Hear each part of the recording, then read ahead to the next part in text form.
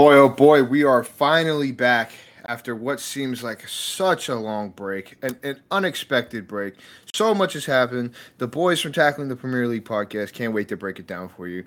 My name's Jack Sosa 17, and I'd like to welcome you to Game Week 8 recap of Tackling the Premier League podcast with your hosts, me, myself, and I, Jack Sosa 17, alongside BJ the Germ Jackson and Jason the Boob Super. Fellas, it's been too long. Yeah, it has. Glad to be back. Happy to be watching soccer again, man. Some Premier League. Love it.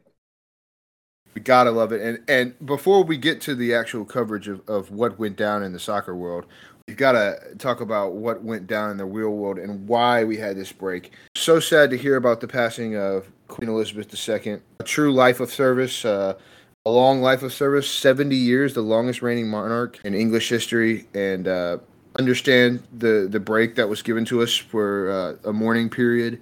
And just want to reach out and say, life is short. Enjoy it. But from beyond that, so much has happened since the last time we've talked. And I think the biggest story, other obviously than the Queen's passing, was Todd Boehly at Chelsea decided to move on from Thomas Tuchel. He got the sack. Nobody saw this coming, guys. What do we think of the decision to sack Thomas Tuchel? Figured Chelsea would have given Tuchel a little bit longer, especially since they just gave him like 250 million euros this summer, and they really splashed in the transfer market. You would have thought he would have been given a little bit more time with the players that they brought in.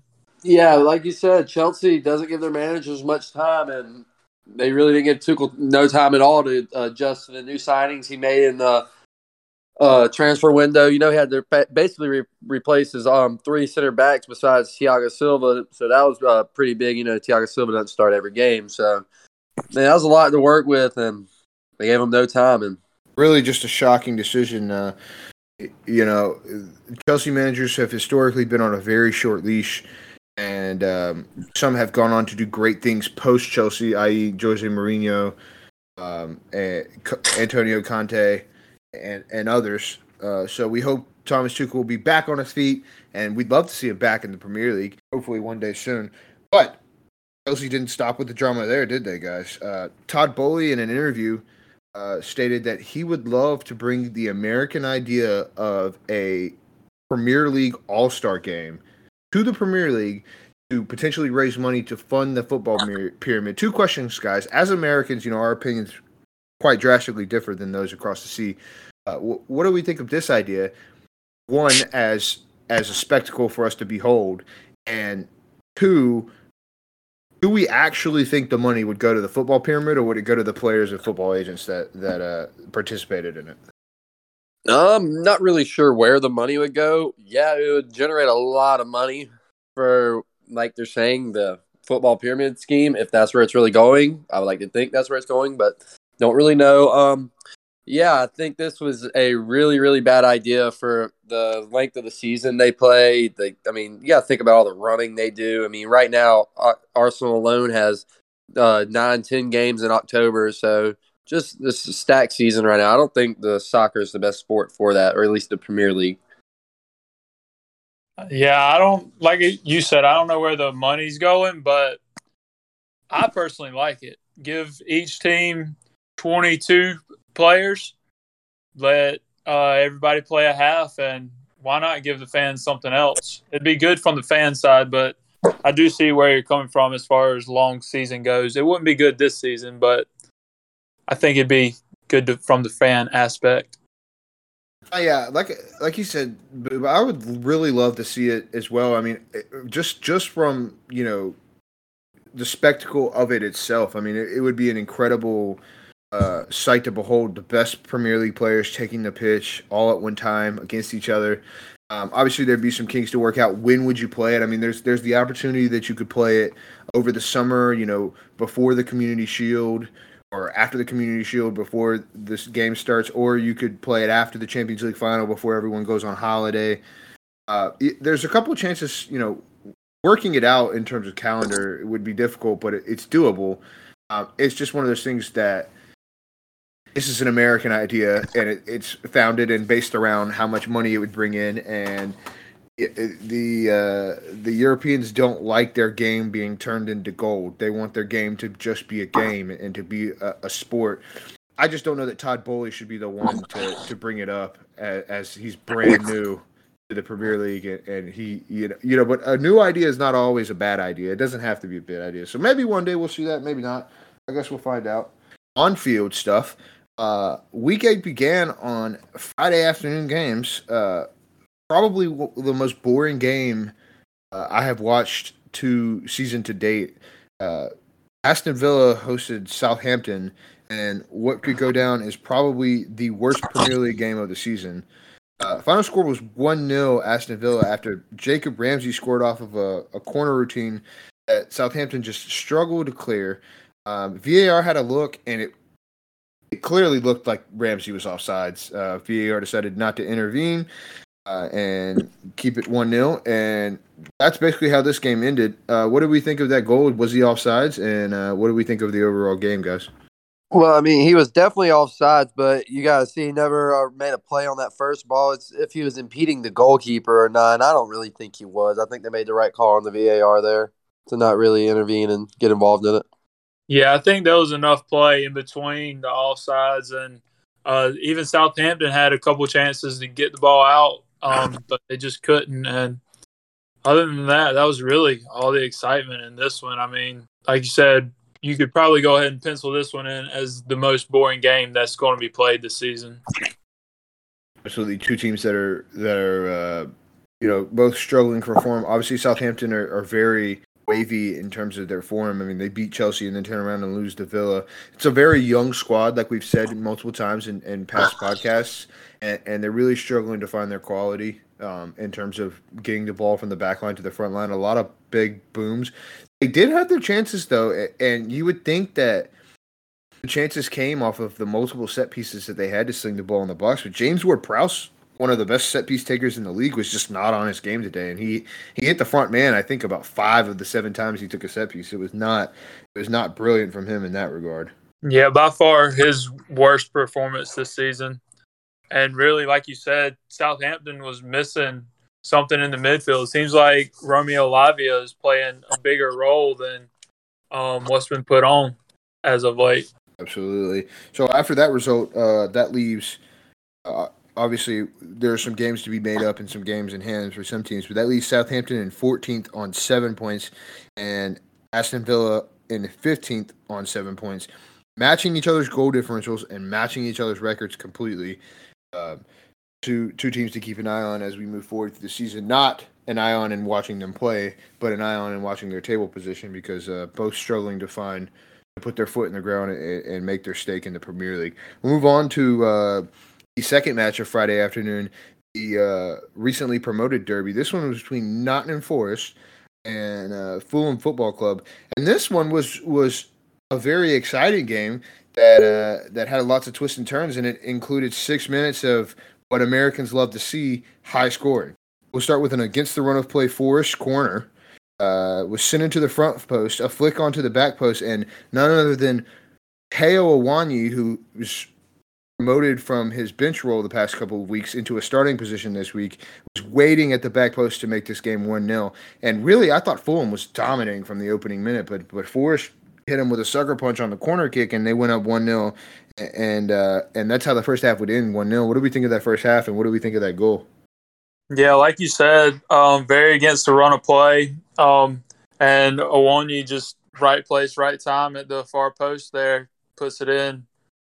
And that's about all that can be said.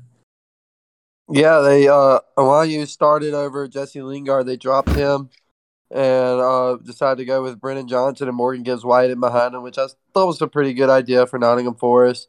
Gives them a real striker up top to aim at, and that's what they got in the first half. Was a nice goal by him. Yeah, absolutely. Forest making 22 signings this summer window. A lot to choose from if you're Steve Cooper in that team, and rotation's important, but finding your best 11 is obviously very difficult when you have so many new players to get adjusted to. And I think we can attribute that to the second half. They had a breakdown in the second half. Fulham I believe it was 5 minutes and 14 seconds, scored 3 goals. Am I correct on that one, guys? 5 minutes and 18 seconds, I think. Obviously fair play to Fulham for brilliance in their attacking, but it comes down to Forest's lack of a true natural leader, and their true natural leader from the championship was on the bench for this game, and Joe Worrell. He was I don't know if he was rested or a statement was made. He came on in the second half after the 3 goals had been scored, but whenever you see a goal go in, immediately as players on the field, you got to recollect your heads and make sure another one doesn't go in. Because when you get cut, you can bleed and you can continue to bleed, which can turn into a much bigger problem if you don't stop the bleeding. We'll talk about the goals. Second half, first goal, Fulham produced a brilliant pick and roll on the corner kick. I believe it was Mitrovic picked Adebayo's defender, and Adebayo was left wide open right around the PK spot, between the PK spot and the 6 to head home to draw Fulham level. And Force just didn't stop the bleeding, did they? Yeah, this was the first game that Mitrovic didn't get on the score sheet, and you can really almost credit him with that goal, with the pick that he set for Tosin right there. The nice play straight off the training ground. Yeah, like both y'all said, good pick play, but I mean, would y'all consider that a foul maybe or no? Yeah, absolutely. So I was going to make that point. Pick plays are technically illegal in football. It is an obstruction penalty, and it should have gone Forest's way. Obviously, referee did not see it on the field, and VAR did not review it. But by law, it is technically obstruction by an attacking player who is not going for the ball, and should have been a Forest free kick. But we'll move on from that, because when have the Premier League referees ever been perfect? Paulinho, with an absolute brilliant strike, puts Fulham in the lead at the City Ground. And guys, I think this was probably one of the strikes of this weekend, if I had to say. I mean, ball was crossed off the ground to the top of the box, just outside the D, and Paulinho with a one touch right into the side corner. Really a beautiful strike. Dean Henderson, no chance, and Fulham took the lead 2-1.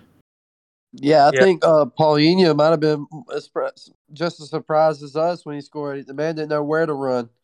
He was very, very excited, but I'm happy to see it was a fucking strike of a goal. Yeah, no chance for the keeper with the pace and precision on that one. No chance for the keeper is correct, and the keeper showed his frustration after the third one and went in. De Cordova-Reid played a ball off of a transition move from Fulham to the back post, where none other than Harrison Reed was just waiting on the back post with a one-time volley to send Fulham up 3-1, and Dean Henderson showed his frustration with the lack of leadership and defending from Nottingham Forest, as he took it out on the ground with a few punches, didn't you guys? Yeah, I mean, you got to understand, it's very frustrating letting 3 goals in 5 minutes and 18 seconds. Yeah, I'd probably be beating the ground as well, so I don't blame him. No doubt about that. Forest would get one back, though, but it proved to be too little too late, as Lewis O'Brien cleaned up a poor Fulham clearance right on the PK spot to draw Forest one back to 3-2. But like I said, just a little bit too little too late, and this one would end 3-2 for a Fulham win. This result for Fulham sees them move all the way up to 6th place with 11 points, and leaves Nottingham Forest down in the relegation zone with only 4 points. Surprised at Fulham's position in the table at this point in the season, guys? They've played really good football so far this year, so not too surprised with their play. But coming into the season, you wouldn't have thought that they'd be all the way up there.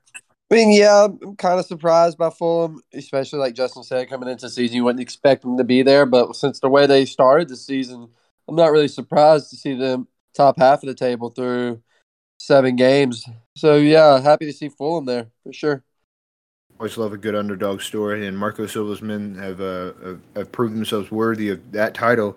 Hopefully they can keep it up all season long, and hopefully Mitrovic can get back on that score sheet so I can keep betting on him. Well, let's talk about Nottingham Forest for a second. With the 22 signings, I think it's like 160 million euros in transfer and wages that they spent. I mean, that could have been spent 8 players that could really shore up your team and really give you a run for not relegation zone. least top half with the money you're spending. Yeah, I agree with that. I mean, that's a lot of money that they spent on these players, and the question begs, if they do not make it through the entire season and get relegated, how many are going to stick around, and where would that leave their finances at the end of the year? There may be a fire sale, and you may be able to get some quality for pretty cheap. You got to feel for them. I mean, there's no easy task with that. Like at Chelsea and Thomas Tuchel, you get a few new players in. You need some time to integrate them into the squad. You get a completely new squad. I mean, 22 players is 2 full teams, like we were saying with the Premier League All-Star game. I mean, that's 2 full teams worth of players that were brought into Nottingham Forest, have never played together, and have got to figure it out. You know, I hope for Forest's sake that Steve Cooper figures it out. I don't want to say it's already doomsday, because there's some pretty shaky teams in this Premier League, but they're going to need to figure that out, and hopefully they can figure it out quickly. All right, well, we'll move on to Saturday then. Bright and early Saturday morning, 7:30 a.m., Manchester City traveled to Molineux to take on Wolves in what would be one of the defensive battles of the year coming into it, but proved not, as 50 seconds into the game, Kevin De Bruyne overlapped to the right side of the pitch and played in just a beaut of a ball that Jack Grealish finished off for his first goal of the season.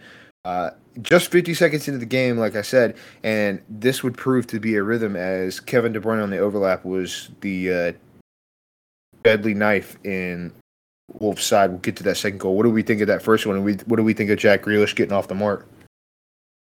Absolutely love to see it. Right place, right time, starting it off early, like you said, in the first minute. Coming in, best defense versus the best offense in the league. And offense proved to win it early, basically. Yeah, it was a great cross by Kevin De Bruyne. He's been on fire to start the season. What does that make? Like 6 or 7 assists already for him? Yeah, and you would expect Jack Grealish to get the better of Johnny at the back post or middle of the goal there. So good goal by Jack Grealish, I'd say. Yeah, that was his 5th assist, and then his 6th came later in the game, which we'll get to. Okay, yeah, there it is. Absolutely. Down 1-0, Wolves started to put the pressure on City a little bit. One thing that we can take from City's first 7 games of the season is you can get at the City team better than you've been able to get at City teams in the past. And Wolves were putting a lot of pressure on, but one thing you got to understand is that when you put pressure on City, you cannot forget about the robot that they have up top. And Erling Haaland picks up the ball on a fast break. It was directly at Max Killerman, moving on Killerman's right shoulder as Killerman's looking over his left shoulder. Killerman then turns to look to his right shoulder, and as soon as he turns his back, as soon as he takes his eye off the ball, Erling Haaland puts his boot through the ball. Did not hit it as well as I'm sure he would want to, I might add, but it finds the back of the net because it was struck with so much strength that Erling Haaland scores his 11th goal of the season and puts City up 2-0. Yeah, Jose Shaw, even though, like you said, it was not as well of a shot Erling Haaland liked, Jose Shaw had no chance of getting to it because of how well placed it was. So good job to Erling Haaland there. Yeah, he hit it with his weaker foot too. So, and it was from distance, but like I said, Jose Shaw was already moving the other way. No chance. Love to see Haaland again on the score sheet. Yeah, I seem to have a record for betting on Mitrovic to score. I don't know why I haven't started betting on Haaland to score. I may need to start doing that. This man is lighting the league on fire, and you know it's kind of funny because when Liverpool and City, the teams that were fighting for the Premier League last year, both signed their summer signing striker. The only thing we could do in the summer was compare them, and a lot of people were comparing Darwin Núñez to Erling Haaland, and it's honestly laughable at this point because it doesn't seem that anyone is in the league that Erling Haaland is in. Yeah, it is. That had to light a fire up under him. We'll move on to the 33rd minute. Just 17 minutes after Erling Haaland's second goal, ball is played into Jack Grealish in the air, and as the ball is getting to Jack Grealish, Nathan Collins comes in trying to show off his newest kung fu, or maybe he wanted Jack Grealish to see the underside of his boot, but he he put his right foot directly on the ribs of Jack Grealish in what was just a disgusting tackle. Uh, no chance of winning the ball. Straight red card for Nathan Collins. Didn't even VR review it. No point of it. And he argued with the referee a little bit. He seemed disappointed in the call, but I think he and his family may have been the only ones that were disappointed in that call. That was a straight red any day of the week, guys. What do we think? I mean, yeah, not much to say on this red card. It clearly a red card. I'm not sure what he was thinking. Yeah, easiest red card called all season long right there. You can go ahead and bet on that. Yeah, and that just makes the situation more difficult for Wolves because you're undermatched against a really good City team, and now you're undermanned against a very good City team. And City would make the most of it in the first half as they had another 15 minutes before the half was up, but they would make the most of it in the second half with another Kevin De Bruyne overlap. He overlapped Haaland, who held the ball up, and he slinged in just a beautiful cross. Phil Foden got a touch on it directly through the defender's legs and into the side netting to put City up 3-0 for an eventual 3-0 win. Yeah, like you said, just another overlap by De Bruyne, and then just another wonderful cross by him too. Man's doing it all right now. Him and Erling Haaland are putting it together for Man City. Yeah, and a lot's been said about Haaland not passing the ball or not getting enough touches. He has shown he can do that here as of late, especially on this play here as he gets the hockey assist. Yeah, I really don't get why people are saying that too much about Haaland. He really doesn't need to get involved in the build-up with Man City. He just needs to be that target man, be in the right place at the right time. That's all he's there for. Yeah, absolutely. And Erling Haaland said it himself in an interview. He said, "I would my perfect ideal game is I get 3 touches and I have 3 goals." He's not. Obviously he'll help out and keep possession and pass and build up, but he's interested in one thing and one thing only, and that's scoring goals. And he's doing it, and that's all that matters, right? So with that result, that leaves City still unbeaten on the season and moves them up to, drumroll please, second place on 17 points. Wolves drop down to 17th place with 6 points on the season, just 1 win and 3 draws. Wolves, a little bit of a disappointing start of the season, having trouble getting goals. They did sign a striker since we last potted, and that striker comes by the name of none other than Diego Costa. What do we think of this signing, guys? Can this bring goals to this Wolves team? You would hope so, but I really don't think so. I would bet not. Yeah, you would hope so, just like BJ just said, but I don't think he's played a game in 2022, so getting his fitness level back up may take a couple more weeks. So with everything going on, this big break, it might be beneficial for Wolves. Here's the question, guys. Under over 5 goals for Diego Costa this season? I think that's a good number to put it at. That's a hard bet. I'm going under. Yeah, I'm going to have to take the under on that one as well. This Wolves team create chances. They just don't have that quality goal scorer. And Raul Jimenez, after his injury, has just not come back to be the goal scorer that Wolves had hoped him to be. And I like you said, Diego Costa's got to work on his fitness. He's got to get up to speed in the Premier League. And the question is can his old body get back up to speed in the Premier League? I'm sure the shithousery will still be there because he is Diego Costa. But you got to have the fitness to back that up. So I guess we'll see moving forward with Wolves.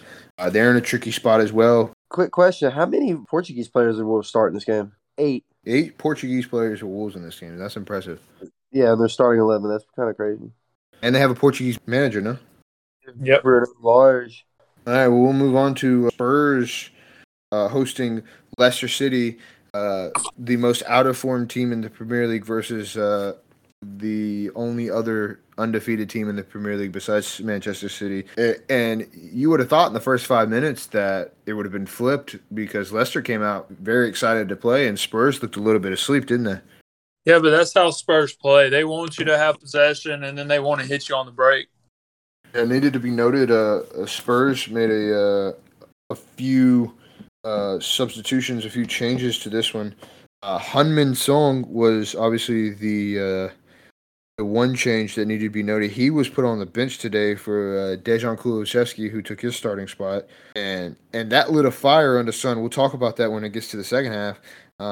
Needed to be noted also, Davinson Sanchez started over Christian Romero due to injury, and Ivan Perisic moved from the left wing back to the right wing back, and Ryan Sessegnon started in that left wing back. Emerson Royale moved to the bench.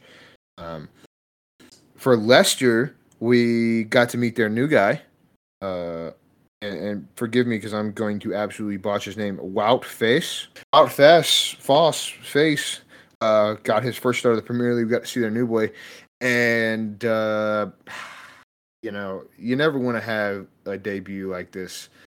And it just was not a pretty debut. Leicester did get started early, though, with a Davinson Sanchez foul in the box that gave him a penalty. Original penalty by Yuri Tillemans was saved by Hugo Lloris. Ball went out of play. VAR checked it. Hugo Lloris left his line, and Yuri Tillemans got a second chance, in which he converted. Well, VAR is there to get it right. So if he came off his line and VAR called it, then that should be the call. Yeah, also, I thought there was some Spurs players in the box a little early as well, but Lloris was off his line, so that's what they'll call. Yeah, VAR got it right in the end, and Yuri Tillemans put his penalty away, but it only took 2 minutes off of a Tottenham Hotspur corner for Harry Kane to get them level. You see a short corner kick taken. Ball goes back to the kick taker on the corner of the 18-yard box, slung into the back post, and you just kind of knew once it hit Harry Kane's head, there was no stopping it. I will say this. Maybe the keeper could have done a little better. Yeah, maybe, but you got to say the ball from Kulu definitely deserved a goal. And with that goal, it's Kane's 20th against Leicester, tying Alan Shearer's record for goals against a single opponent. Impressive stat that. Like Jack said, a little poor from the goalkeeper there. The question has to be asked. Is Danny Ward the worst goalkeeper in the league? Got to be up there. I mean, letting Schmeichel go, a legend in his own right for Leicester, for €1 million, that's a terrible decision so far this year for Leicester. The only goalkeeper you can really compare that might be worse, I mean, just because he's so young and raw, is Bazuna, or maybe just because he's so old, is Guaita for Palace. I mean, those are the only two you can really argue. I question that Kasper Schmeichel transfer, Justin, because, I mean, like, whose decision was this? Did Kasper Schmeichel say, okay, I'm done with the Premier League, I'm a legend here, I'm ready to go, I want to go and play in a Farmers League and retire? Or did Brendan Rodgers say, okay, your time's up, you're a legend, you've done all you can for the club, we're going to move on with a younger guy next season? Or was it a wage issue? Kasper Schmeichel was demanding too high of a wage, and it was like, hey, let's move him on for whatever we can get. I mean, that questions have to be asked about that transfer. There's 100% no doubt about that. And this Danny Ward is just, this game, I mean, just straight 6 goals allowed. You can't do that. I mean, in the past 2 games, Leicester have allowed 11 goals. In the past 7 games, this entire season, they've allowed 22 goals. This is relegation form. It's horrendous, and it's embarrassing. And we'll obviously get to the rest of the goals because some of them, there's not anything you can do about because Son Min-ho is great. But I have to say, yes, BJ, he is absolutely the worst Premier League goalkeeper. There are backups playing for a lot of the Premier League teams that are better than this guy. Oh yeah, it's sad, man, what Leicester did. It's very sad. Absolutely. We'll move on to the third goal of the game. Another corner kick, which was one off of a play that most people would have seen as a dead ball. This is the second time this season Richarlison has made a hustle play, keep the ball alive, and win a goal-scoring opportunity. Ball to the front post finds Eric Dyer, who flicks it onto the back to make it 2-1. I don't think I would blame Danny Ward for this one, but just a good finish from Eric Dyer. That puts Spurs up 2-1. Would not last long, though, as James Maddison, who is the bright spot of this Leicester team, has a brilliant volley to tie the game at 2-2. Gives Leicester a chance, but really it was just a chance, and it's about the same chance as a snowball's chance in hell, isn't it, guys? Yeah, I mean, Leicester played really well in the first half. They're very competitive, had some good quality chances. Like you said, Madison took his chance right there with the volley very, very well. But the second half was a completely different story for Leicester. What did you think of that Madison goal, Justin? Oh, I thought it was nice. Just nice volley looping over Lloris's head. I mean, I don't think most keepers in the world could have got to it, much less Premier League. No, yeah, it was a brilliant strike, and it's one to mark him not getting a call from the English national team. Will Gareth Southgate go on to regret that, guys? Gareth Southgate's making a bunch of questionable decisions with the England national team right now, to say the least. You could probably say the same for Greg Bellharter in the U.S. national team. But we'll save that for a special FIFA World Cup pod that we have that will drop right before the World Cup comes out. Moving on to the second half of this one, guys. Bentancur makes it 3-2 after stealing the ball in midfield and creating a transition play where he carries it and has a shot. And he put Spurs up 3-2. And in the 60th minute, the game changed in favor of Spurs as Heung-min Son comes on to replace Richarlison. And he had a statement for Antonio Conte and the rest of the Premier League and all the fantasy Premier League managers who dropped him from their fantasy team, didn't he, guys? Yeah, fortunately, I kept him, and I even started him in my squad this week. So I got lucky, I guess. Yeah, well, you're one of the lucky ones, I guess. But Yeah, I mean, the first goal was 74th minute outside the box, bending into the goal top corner, right over the goalkeeper.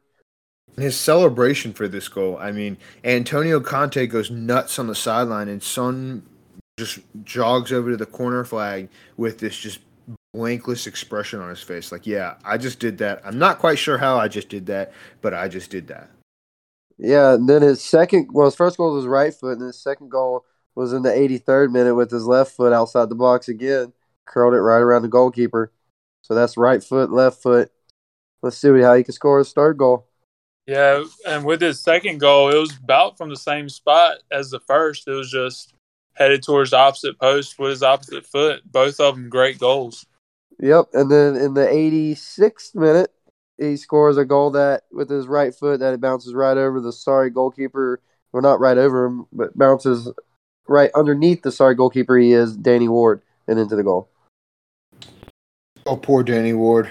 A tough day in the park, and a tough season for him. Yeah, with Leicester's form, I mean, they're in a relegation battle, no doubt, as you obviously can't get another keeper in until January unless they decide to start the other guy who I don't know has any Premier League experience. But that after today, that marks 10 points that they've dropped from a winning position. So they have to do better whenever they get the first goal. That's for sure. Yeah, like you said, Justin, I'm not sure what they're going to be able to do because you can't drop Danny Ward because your goalkeeper behind him has literally no experience. So it's a really, really tough decision right now by Brandon Rodgers, and he has to get it right because his job is on the line now, fellas. Yeah, we'll look at the position these teams are in. Leicester currently holds down the bottom of the table with just a lone point. 1 point. They boast the second worst goal differential in the Premier League behind only Bournemouth, who, of course, had that 9-0 defeat, and then also, I believe, a 5-0 defeat to City. Leicester in big trouble. And Only team not to record a win this season so far. that is also true. Just really not a good position if you're a Fox.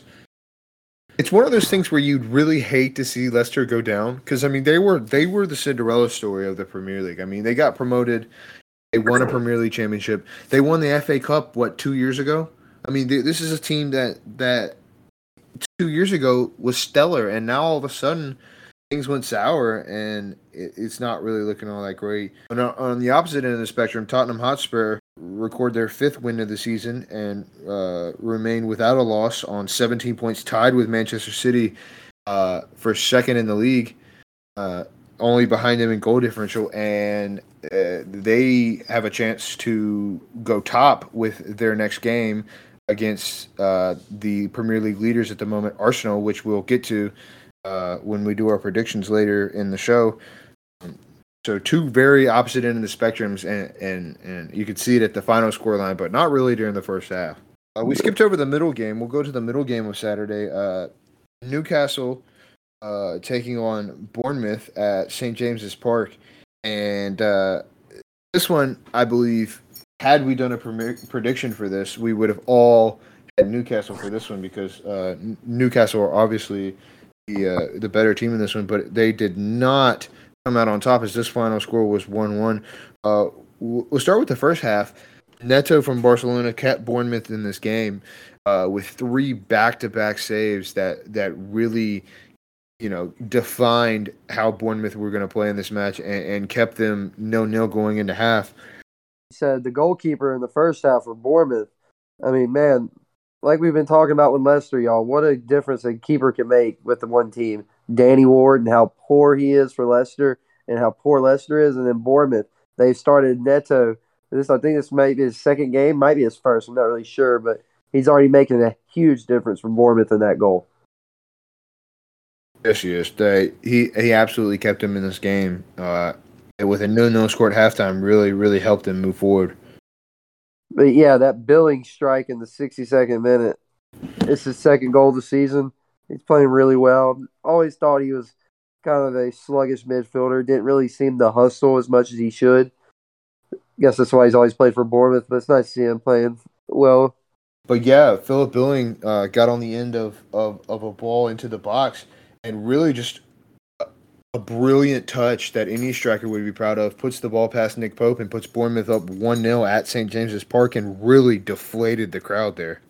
Yeah, it took the energy right out of the crowd for sure. Justin, what'd you think of that goal? It was nice. I mean, just got a nice touch on it, and it froze Pope in goal. So really nothing he could do about it. And Bournemouth, ever since sacking their manager, they've looked a more structured squad. They seem more organized in play. So something to watch moving forward, as we all thought that they'd finish last in the league. Well, so here's a question for you. And I bring this up only because Bournemouth did not look terrible in August with Scott Parker as their manager. I mean, opening weekend, they beat Aston Villa, who were a struggling side at the beginning of the season. They beat them 2-0 in a game where they looked like the much better side. Then they had a stretch of 3 very, very difficult games, which ended in a press conference of Scott Parker saying that they were ill-equipped for the Premier League and obviously getting the sack. They lost 4-0 to City. They lost 3-0 to Arsenal, and then they lost 9-0 to Liverpool. Now, with this temporary manager in place, do you think they would have done any better in those 3 games with the way they're playing right now? I'm not so sure. I mean, those are 3 of the hottest teams in the Premier League at the moment. Obviously, Liverpool being, they wanted redemption for that game. I understand why they sacked Scott Parker, but I don't think they've made just this incredible turnaround after they sacked Scott Parker.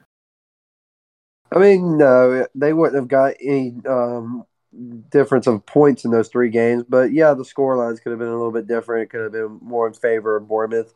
Maybe have actually scored some in one of those games, That's fair, yeah. Well, since Scott Parker's sacking, they drew 0-0 with Wolves in a game that we imagined was going to happen because Wolves were very good defensively and terribly up top. And then they came back after being 2-0 down at halftime to beat Nottingham Forest and win 3-2. And here they are at this point in this podcast. They're up 1-0 against Newcastle away from home. Really just a brilliant run of form under their caretaker manager. We'll talk about it. Newcastle got given a lifeline in this game. Newcastle a shot deflected off of a Bournemouth defender's hand, and after VAR reviewed it, were awarded a penalty. Guys, what did we think of this one? Was this a handball? Yeah, definitely a handball on Jefferson Lerma there. His left arm is clearly out from his body. only took ref there one or two times while looking at the VAR screen to determine that it was a handball. Yeah, pin all the way. I agree. I think it was a penalty. It was a bit of a stroke of luck for Newcastle. It's one of those things that they'll take 100% because they needed it in this game, and their new boy Alexander Isak converted the penalty to draw the game 1-1, and that's eventually how this one would end. A split of the points for both Newcastle and Bournemouth. Before the penalty was taken, there was a nice little talk going on between Isak and Trippier to see who would take the penalty, and you would think that Trippier would let Isak take it, and he was trying not to, but boy, if Isak would have missed that, there would have been some talks in the locker room afterwards. We always love a little bit of who's going to take the penalty drama, and there was definitely a little bit of who was going to take the penalty drama here, but it ended well for Newcastle here as Alexander Isak converts, and then both teams see this game out with a 1-1 draw. That puts, in terms of the table, that puts Newcastle dead middle of the table in 10th place on 8 points, and that puts Bournemouth in 12th with also 8 points, tied with Newcastle. Of course, their goal differential, the worst in the league, but making up for that goal differential by being in 12th, they have 2 wins, 2 draws, and 3 losses on the season. So an impressive record from the most recently promoted team. And like I said at the beginning of the season, a lock to go down for me is starting to look like it may bite me in the butt. What do we think of Bournemouth's chances here and their position in the table at this point? Like I said, I think they're looking more organized. And it's looking like a team that might be able to stay up, especially with how other teams are playing right now in between Leicester's form and Wolves not being able to find goals. Yeah, absolutely. We, like you said, we all had them as a lot to go down. They're surprising a bunch of people right now. Yeah, they're doing what they need to do, and I feel like if you're a recently promoted coach, one of the things you need to be looking out for is you get points in the games that you can get points in. I mean, no one that's recently promoted realistically is going to step on the pitch and keep up with City. I mean, you're going to park the bus and you're going to hope you come out with a draw or you can nick a 1-0 win. But if you lose, you want to keep it under 3-0. Yeah, and the same with Liverpool, the same with a really, really good Arsenal team and a really good Tottenham team. Really, you want to play the games that you realistically have a chance of getting 3 points against. You want to take it to those teams, and the other teams you just want to survive against. And I think Bournemouth are doing a really good job of that, and I think Fulham are also doing a really good job of that, as they've actually taken it to a couple of teams that I thought they were outmatched against. So really good performances here from Bournemouth to be on 8 points, tied with Newcastle. What do we think of Newcastle's start to the season, guys? Game of their life against City, and everything else has kind of been mediocre. Not really what you'd expect out of that team. Yeah, rough 5 draws in their first 7 games. It's pretty rough for Newcastle, man. It seems like they're taking the Crystal Palace approach to things from last season, where if you can't win the game, just don't lose the game. And it's not a terrible approach, but there's a couple of games this season that Newcastle should have won, and they could have won, and they haven't gotten the job done. But again, if you can't win it, don't lose it, right? Yeah, definitely always want at least a point out of a game. All right, well, we'll move on to the Sunday games. Bright and early Sunday morning. If you got up early for this one, you're a trooper, because this one started a little earlier than the normal ones do. This was a 7 o'clock matchup between Arsenal and Brentford, which saw Arsenal debut the youngest player in the Premier League towards the end of the game. We'll get to that, but we'll start with the goals. The scoring started off in the 17th minute by none other than Arsenal's, you would think their $80 million signing this summer, but a free man that they had out on loan for 2 years. I'll go ahead and do it for you, BJ. Da-da-da-da-da-da-da. Yes, sir. Saliba, man, great goal by him. To start it all, it was a good long throw in from Ben White. He threw it all the way into the 18-yard box for Brentford, and Saka got on the end of it to challenge the defender and make it go out for a corner. So that was a good idea by Ben White there. And that led to Saliba's goal in the corner. But before Saliba's header, did y'all know that Arsenal's last 10 goals were all scored by a player's left foot? I did not know that. That's an interesting stat. Yep. Interesting stat that was. Saliba put Arsenal up 1-0 at the Brentford G-Tech Community Stadium. Really a redemption game after what was the opening game of their season last year, a disappointing loss for them. And I believe after the game, Gabriel, their center back, had some spice for one of the Brentford players and copying their tweet from last season. This was definitely truly a redemption game, and Arsenal made the most of it, as it did not take long for them to grab a foothold in this game and then dominate this game. Gabriel Jesus just 11 minutes later puts Arsenal up 2-0. Yeah, man, it was a beautiful cross by the rejuvenated man himself, Xhaka, playing in a new role. Arteta's got him in a role that he really doesn't have to do much defensive work in, and it seems to really bring his career back to life right now for Arsenal, and he's enjoying his football. Another assist for Xhaka. Really happy to see it. Yeah, I'll come out and say that I was speculative of Arteta's tactics with putting Xhaka in that position. I even went on to say that Arsenal should go in January to get a player that was of a bit more quality in that natural position. But Xhaka's looked more than the part. And in a game where you're missing your number one creator in Odegaard and your quality left back in Zinchenko, Xhaka created a brilliant goal here with a nice looping ball in and Jesus getting on the end of it. Yeah, beautiful header by Jesus. That makes 9 in Jesus' last 12 Premier League games. The ball definitely deserved to finish. I mean, great ball by Jacques, like y'all said. But, I mean, you talk about how this is rejuvenated him.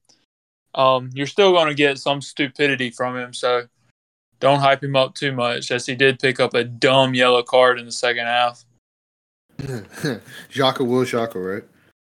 Yep. Speaking of the second half, Arsenal new boy Fabio Vieira, in his first full Premier League start, was given just entirely too much space on the outside of the box. And it was almost one of those things where you were like, okay, what's he going to do with it? And he just unleashed a brilliant strike with his left foot, and strokes one home to make it 3-0. This being his first goal of the season, of the Premier League season for Arsenal, and putting Arsenal up 3-0 comfortably at the G-Tech Community Stadium, and which would be the inevitable ending of the scoreline at 3-0 for Arsenal. Yeah, Vieira's first Premier League start, and he scores. Very happy to see that. That streak of 2 headers didn't last too long because Vieira scored with his left foot to get that streak going again. So we'll see how long it lasts this time, fellas. Arsenal would go on to make history in this game, wouldn't they, BJ? Yeah, they brought on the 15-year-old himself, Ethan Owenu comes on 92nd minute, the youngest player ever in English top flight football history. Good thing for the young man. Very happy to see it. But honestly, fellas, it just shows how thin Arsenal are in the attacking midfield position. With Odegaard and Smith Rowe out injured, we had to settle for a 15-year-old on the bench. He's only 15. He's only 15. How shit you must be. He's only 15. As the Arsenal fans chanted. Yep. Gotta love it. Youngest player in the Premier League by at least a year. And he came on in the 90th minute, and he did get one touch of the ball. So the youngest player to play in the Premier League and the youngest player to touch a ball in the Premier League. We can say that. We'll look at both teams' positions in the table. Arsenal obviously take their rightful place at the top of the Premier League. 6 wins and 1 loss, rebounding off of that loss to Manchester United. And they take their rightful place at the top of the Premier League, 1 point ahead of City and Tottenham at 18 points. Obviously, their next game being a 7:30 North London derby versus Tottenham. Winner has the chance to go top of the table. Can't wait for that. That's going to be a great one. We'll get to the prediction portion of this podcast in a minute. Moving on to Brentford. Brentford take their place in 9th on 9 points, tied with none other than Liverpool. Brentford have 2 wins, 3 draws, and 2 losses, and they sit top half of the table, but only in 9th. What do we think of Brentford's start of the season, guys? I mean, Brentford's showing that they got goals in them. That was 15 goals in 6 games coming into this game where they got shut out. So if you're willing, you got chances to score 15 goals in 6 games. definitely got chances to grab some points, and that's what they've been doing. Happy to see it from Brentford. Too.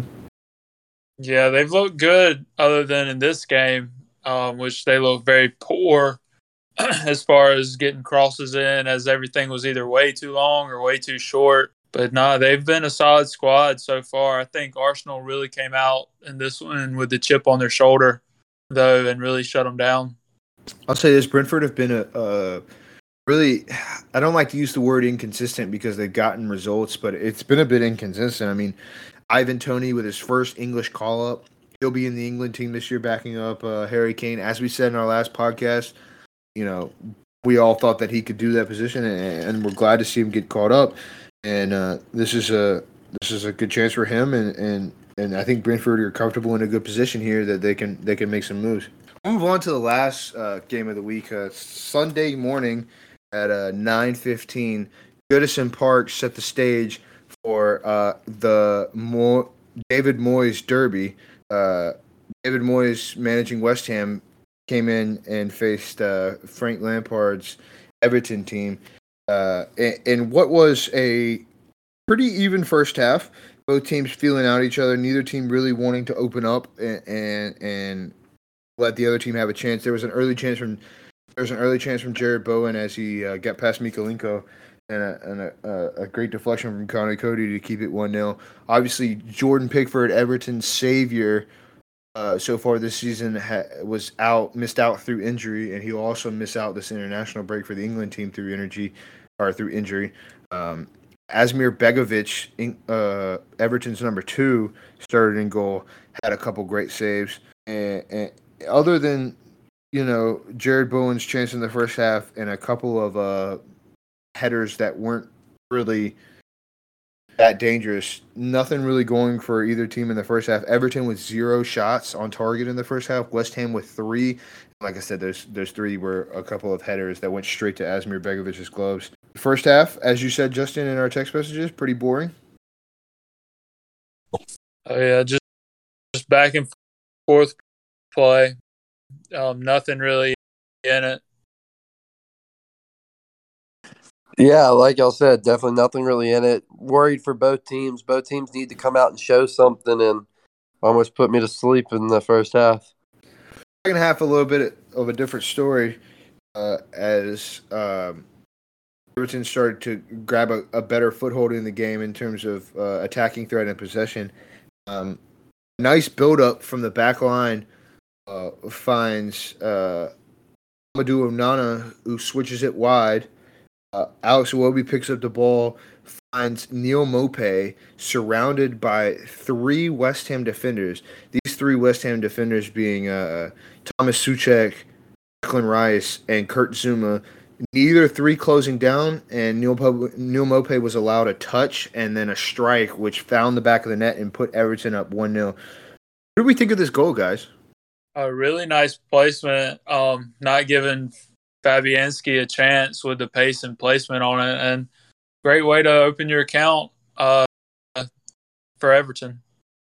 Yeah, like you said, Jack, he picked the ball up in between 3 West Ham defenders, and it was a great pass from Iwobi to put it right on him, and great turn from Maupay.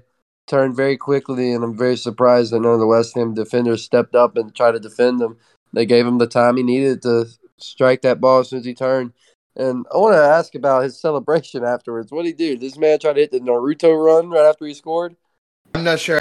I think he was just super excited. I honestly think he was just as surprised as all the West Ham defenders that he was able to pull that off.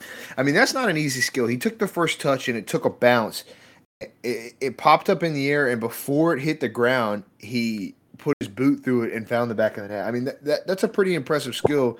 Your back's to goal, you receive the ball, and before the ball hits the ground, you're putting your boot through it into the back of the net. It was an impressive finish, and I think he was just as surprised as everyone else, and I don't think he knew exactly what to do. But really, really excited to see Everton finally sign a number 9, and in his second appearance, he gets a goal for us, and a goal that was the difference to give Everton their first win of the season. Really a more promising performance from Everton. I'll say the past 5 games being undefeated, Uh, other than the Forest game, which we did not play particularly well, we got saved by a last-second goal by Damari Gray from a Jordan Pickford assist. This Everton team have looked a lot harder to beat than last season, and I actually have a statistic to back that up. In this game, West Ham had 14 corners. Last season, Everton allowed a goal every sixth corner they faced.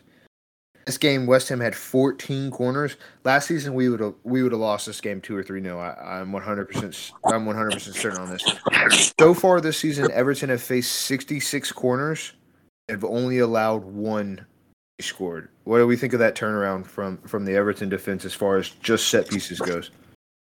I mean, yeah, definitely has to play into the new two center backs you are playing with Tarkovsky and Cody. Definitely helps y'all out there for sure. Yeah, that back line in general is starting to come together for them, really starting to gel. Like you said, y'all are starting to look harder to beat. Something that also needs to be said, Connor Cody was said to have moved on loan to Everton from Wolves because he could not play in a back four. Past 3 games that he has played in the back four, we have allowed 1 goal.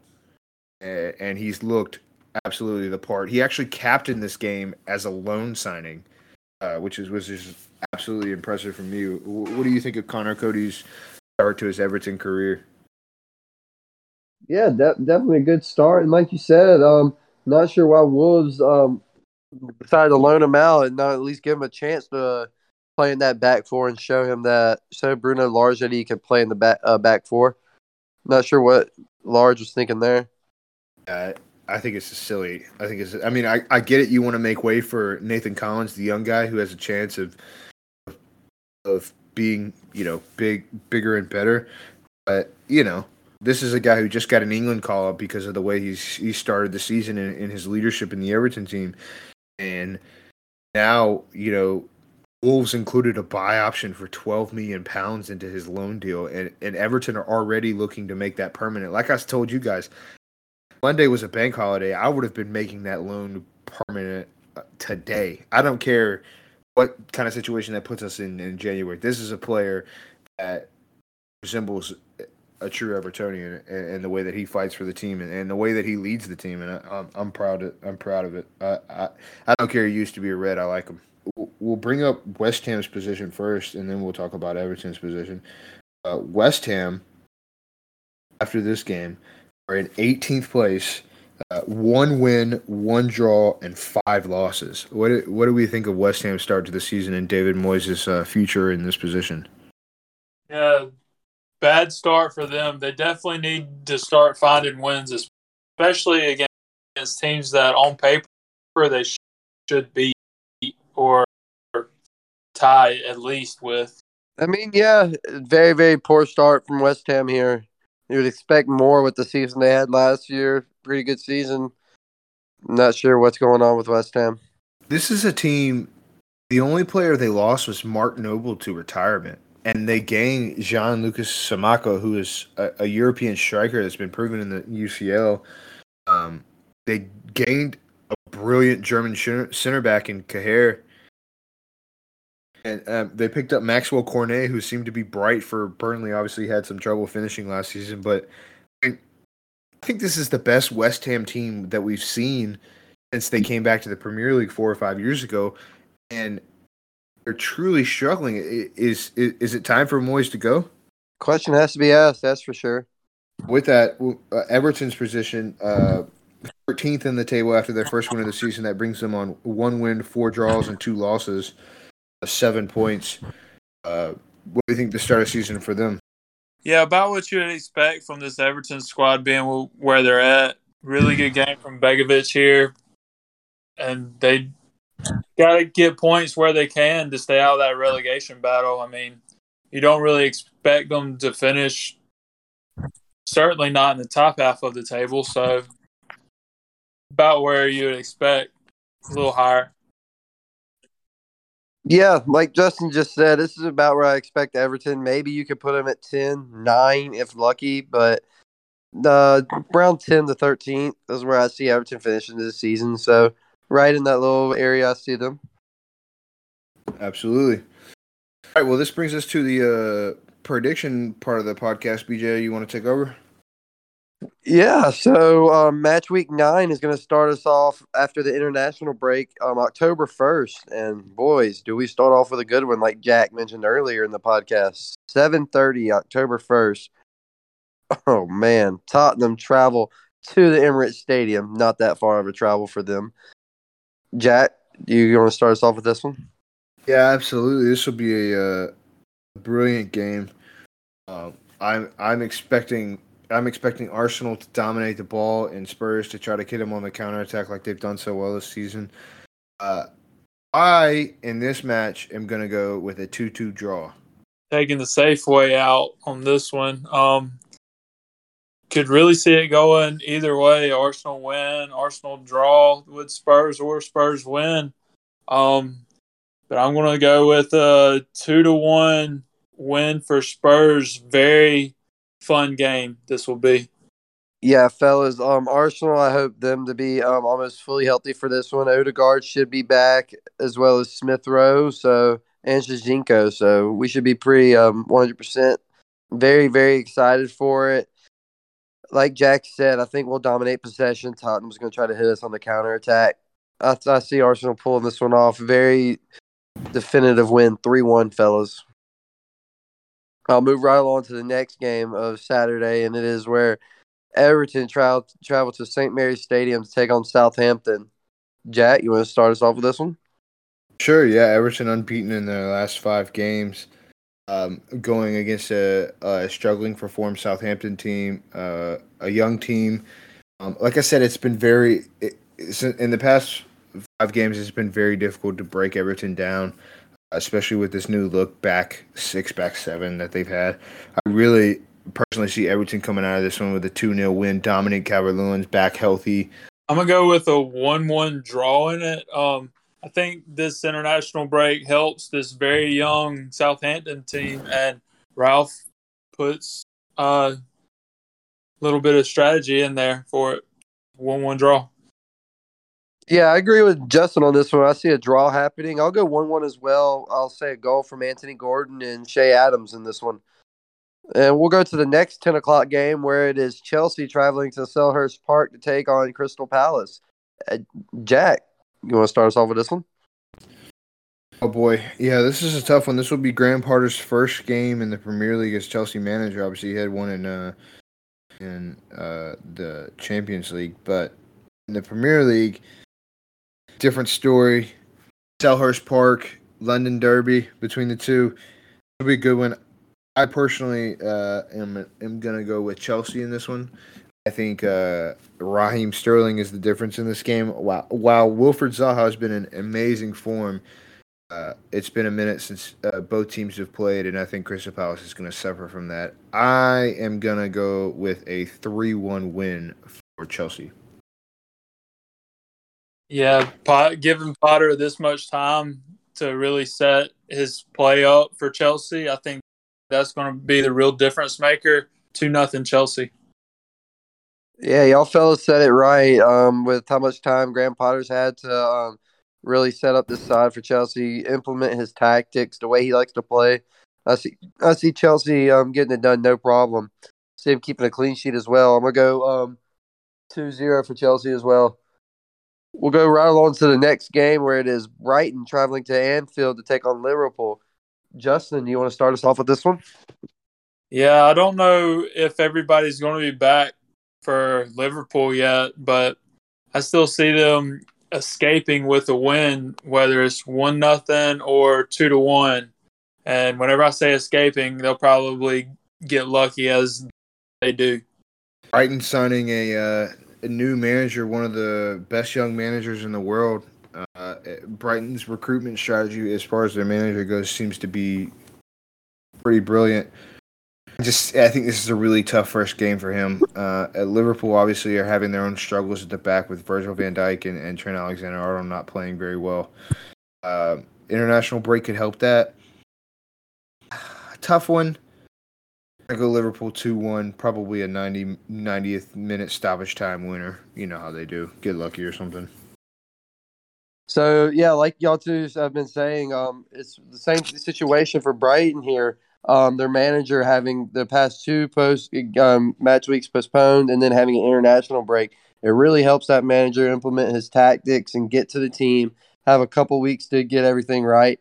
Like Jack said, he's a young manager, bright future ahead of him. He's an Italian manager. He's done pretty good with the Italian team, Saluso, that he's been coaching at before. So yeah, really happy to see, excited to see what he does here with Brighton. Sucks that it's hadn't going against Liverpool. See Liverpool getting it done, unfortunately. We'll go 3-1 Liverpool here, fellas.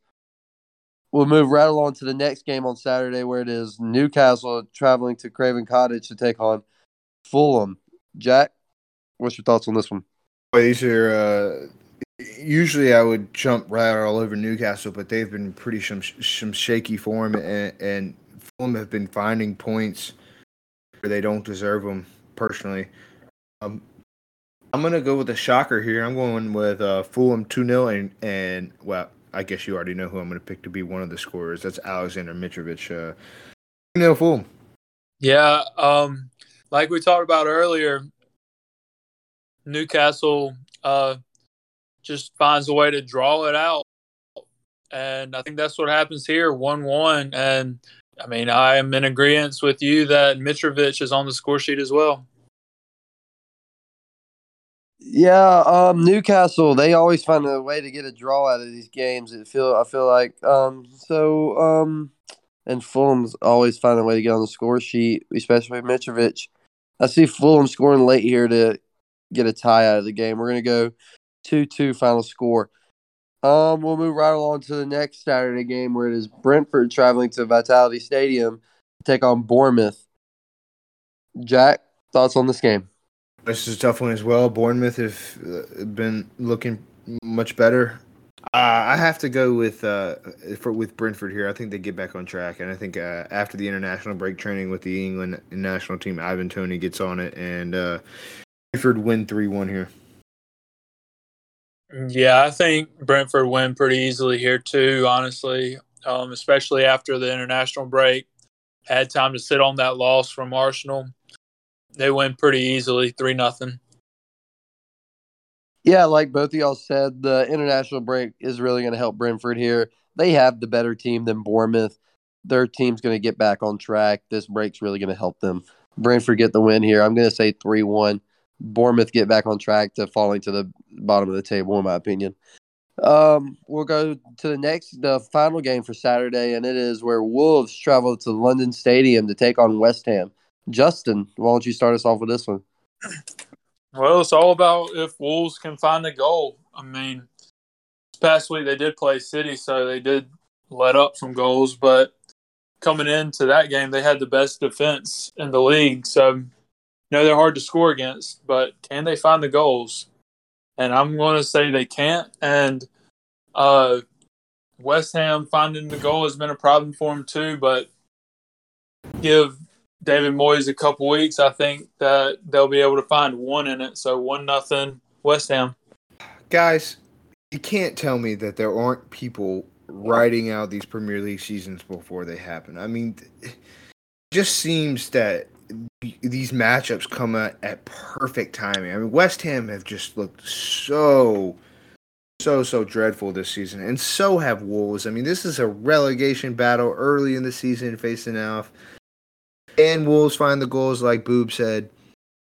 And West Ham figure out how to use their quality. I mean, world-class Declan Rice, Lucas Paqueta starting central midfielder for Brazil. You got to say West Ham's going to win this game. But then again, you have Wolves who just don't let up goals easily, except for against City when we're City. So I'm going to go with a 0-0 draw between these two teams, and David Moyes is sacked. I would like to see that. I think David Moyes should be sacked, but I would like to agree with Justin here. I think West Ham's going to get back on track with this one. I'm not going to say 1-0, but I want to say maybe 2-1. I think Wolves find a goal in it, but it's just not enough for this West Ham team. Yeah, 2-1 West Ham in this one. That will end Saturday, and we'll move right along to Sunday. And the first game of Sunday is a big one, fellas. We got the Manchester Derby. We got Manchester United traveling to Etihad Stadium to take on Manchester City. Jack, you'll start us off with this one, and I'll get Justin's thoughts later, the City fan. Yeah, similar to the North London Derby a day before, we're going to see Manchester City absolutely dominate possession, and then when Manchester United win it, you'll see 6-7 quick passes in succession and a quick build-up to a release ball that may see Manchester United get a goal or two. One thing I will say, Manchester City looks shakier at the back than Arsenal do. Depending on what Pep chooses as his lineup, which there's no way you can predict that, I have to go with a Manchester City win 2-1 after United take a 1-0 win or a 1-0 lead at halftime. Excuse me. Okay, Justin? I agree with everything you just said. We are looking shakier at the back, especially as compared to last year. And we're also really susceptible to the counter, and that's been a historical thing, not just this year. And I can also see us going down early to start. But I still think we pull it out either 2-1 or 3-1 with a late third. Alrighty, well, oh man, this is a tough one to call. I think City's going to win, but Manchester United is going to definitely make this interesting. They're going to hit City on the counterattacks when they least expect it. They're going to score a goal, maybe even two. Actually, yeah, I see two here. I see this being a high-scoring back-and-forth game. I think City's going to end up on top 3-2 in this one, fellas. We'll go to the last game for Sunday and the second-to-last game of match week 9. And it is where Aston Villa travels to Ellen Road to take on Leeds United. Justin, you want to start us off with this one? This one's a tough one to call, I think. Leeds, they're susceptible to giving up more than a couple at the back, and Villa haven't looked good all year, but somehow managed a win this past weekend. But I'm going to say it's a higher scoring one as well. I think Sunday's going to be full of goals. I'm going to go 3-2 Leeds. No chance for Villa in this one. Leeds are going to come back out strong. Of course, they've had a couple games suspended as well, and Jesse Marshall have a chance with his team. Brendan Anderson back from the U.S. men's national team camp along with Tyler Adams. This is going to be a 3-1 win for Leeds. Yeah, both of y'all are calling Leeds winning in this one. I actually don't. I think Aston Villa is going to get the upset win in this one. I like the way they're playing right now. Yeah, they only scored one goal in their last game, but they have some good, young, talented players on their team that are actually going to stay with the team during the international break, which is going to help them a little bit more. They're not going to have the players like Tyler Adams and Brendan Harrison having to leave the team's camp and go to the international team's camp for a whole week. I see Villa staying together, getting back on track, and continuing this winning form. I see 2-1 win here for Villa, fellas. So we'll move right along to the last game, which takes place on Monday, the 3rd of October, and it is Nottingham Forest traveling to King Power Stadium to take on Leicester City. Jack, you want to give me your thoughts on this one? Yeah, boy, this is a tough one as well. Again, the Premier League scriptwriters were just being so cruel, putting these teams in such bad form against each other and saying who's going to be the worst of the bunch. We're struggling, and we don't even need to speak on Leicester and how bad they're struggling, guys. I just, how do you call it? Leicester? More quality? Potentially? Probably? Leicester? Alrighty, Justin? Yeah, I think Leicester finally find a way to win one. And it's just the quality in their team puts them ahead. I think this one could be a high-scoring one, but I'm going to go 2-1 Leicester. Who am I to think that Joel Ward is going to keep a clean sheet? What the hell am I thinking? Yeah, so we have two relegation battles happening this week. We got the 4 bottom teams going against each other, while on the other end of the table, we got 4 of the top 5 teams going against each other. So definitely two tails of the table here. Two very different stories that could be told. But Leicester, like Jack just said, I'm not sure how Danny Ward is going to keep a clean sheet like he's predicting. Definitely don't see that happening. I see Forest getting at least 2 to 3 goals past them, but I see Leicester scoring their goals as well with the way Forest has been playing. I see this being a high-scoring draw, fellas. I'm going to say 3-3 draw here to end match week 9. And then we'll have Jack Sosa sign us off here to end the podcast. Absolutely. I really appreciate you guys. If you've listened this deep into the podcast, again, this is game week 8's recap and a prediction for game week 9. Smash that follow button. Send it to your soccer-loving friends. And follow us on Twitter. That's Tackling the Prim. It's at Tackling the Prim. Really appreciate it as always. It's been a pleasure, guys. And we can't wait to see y'all after the international break. Yeah, thank y'all for listening. If you made it this far, give us a follow. Like Jack said, that is Tackling the Prim on Twitter. Tackling the Prim. See you next time. Peace.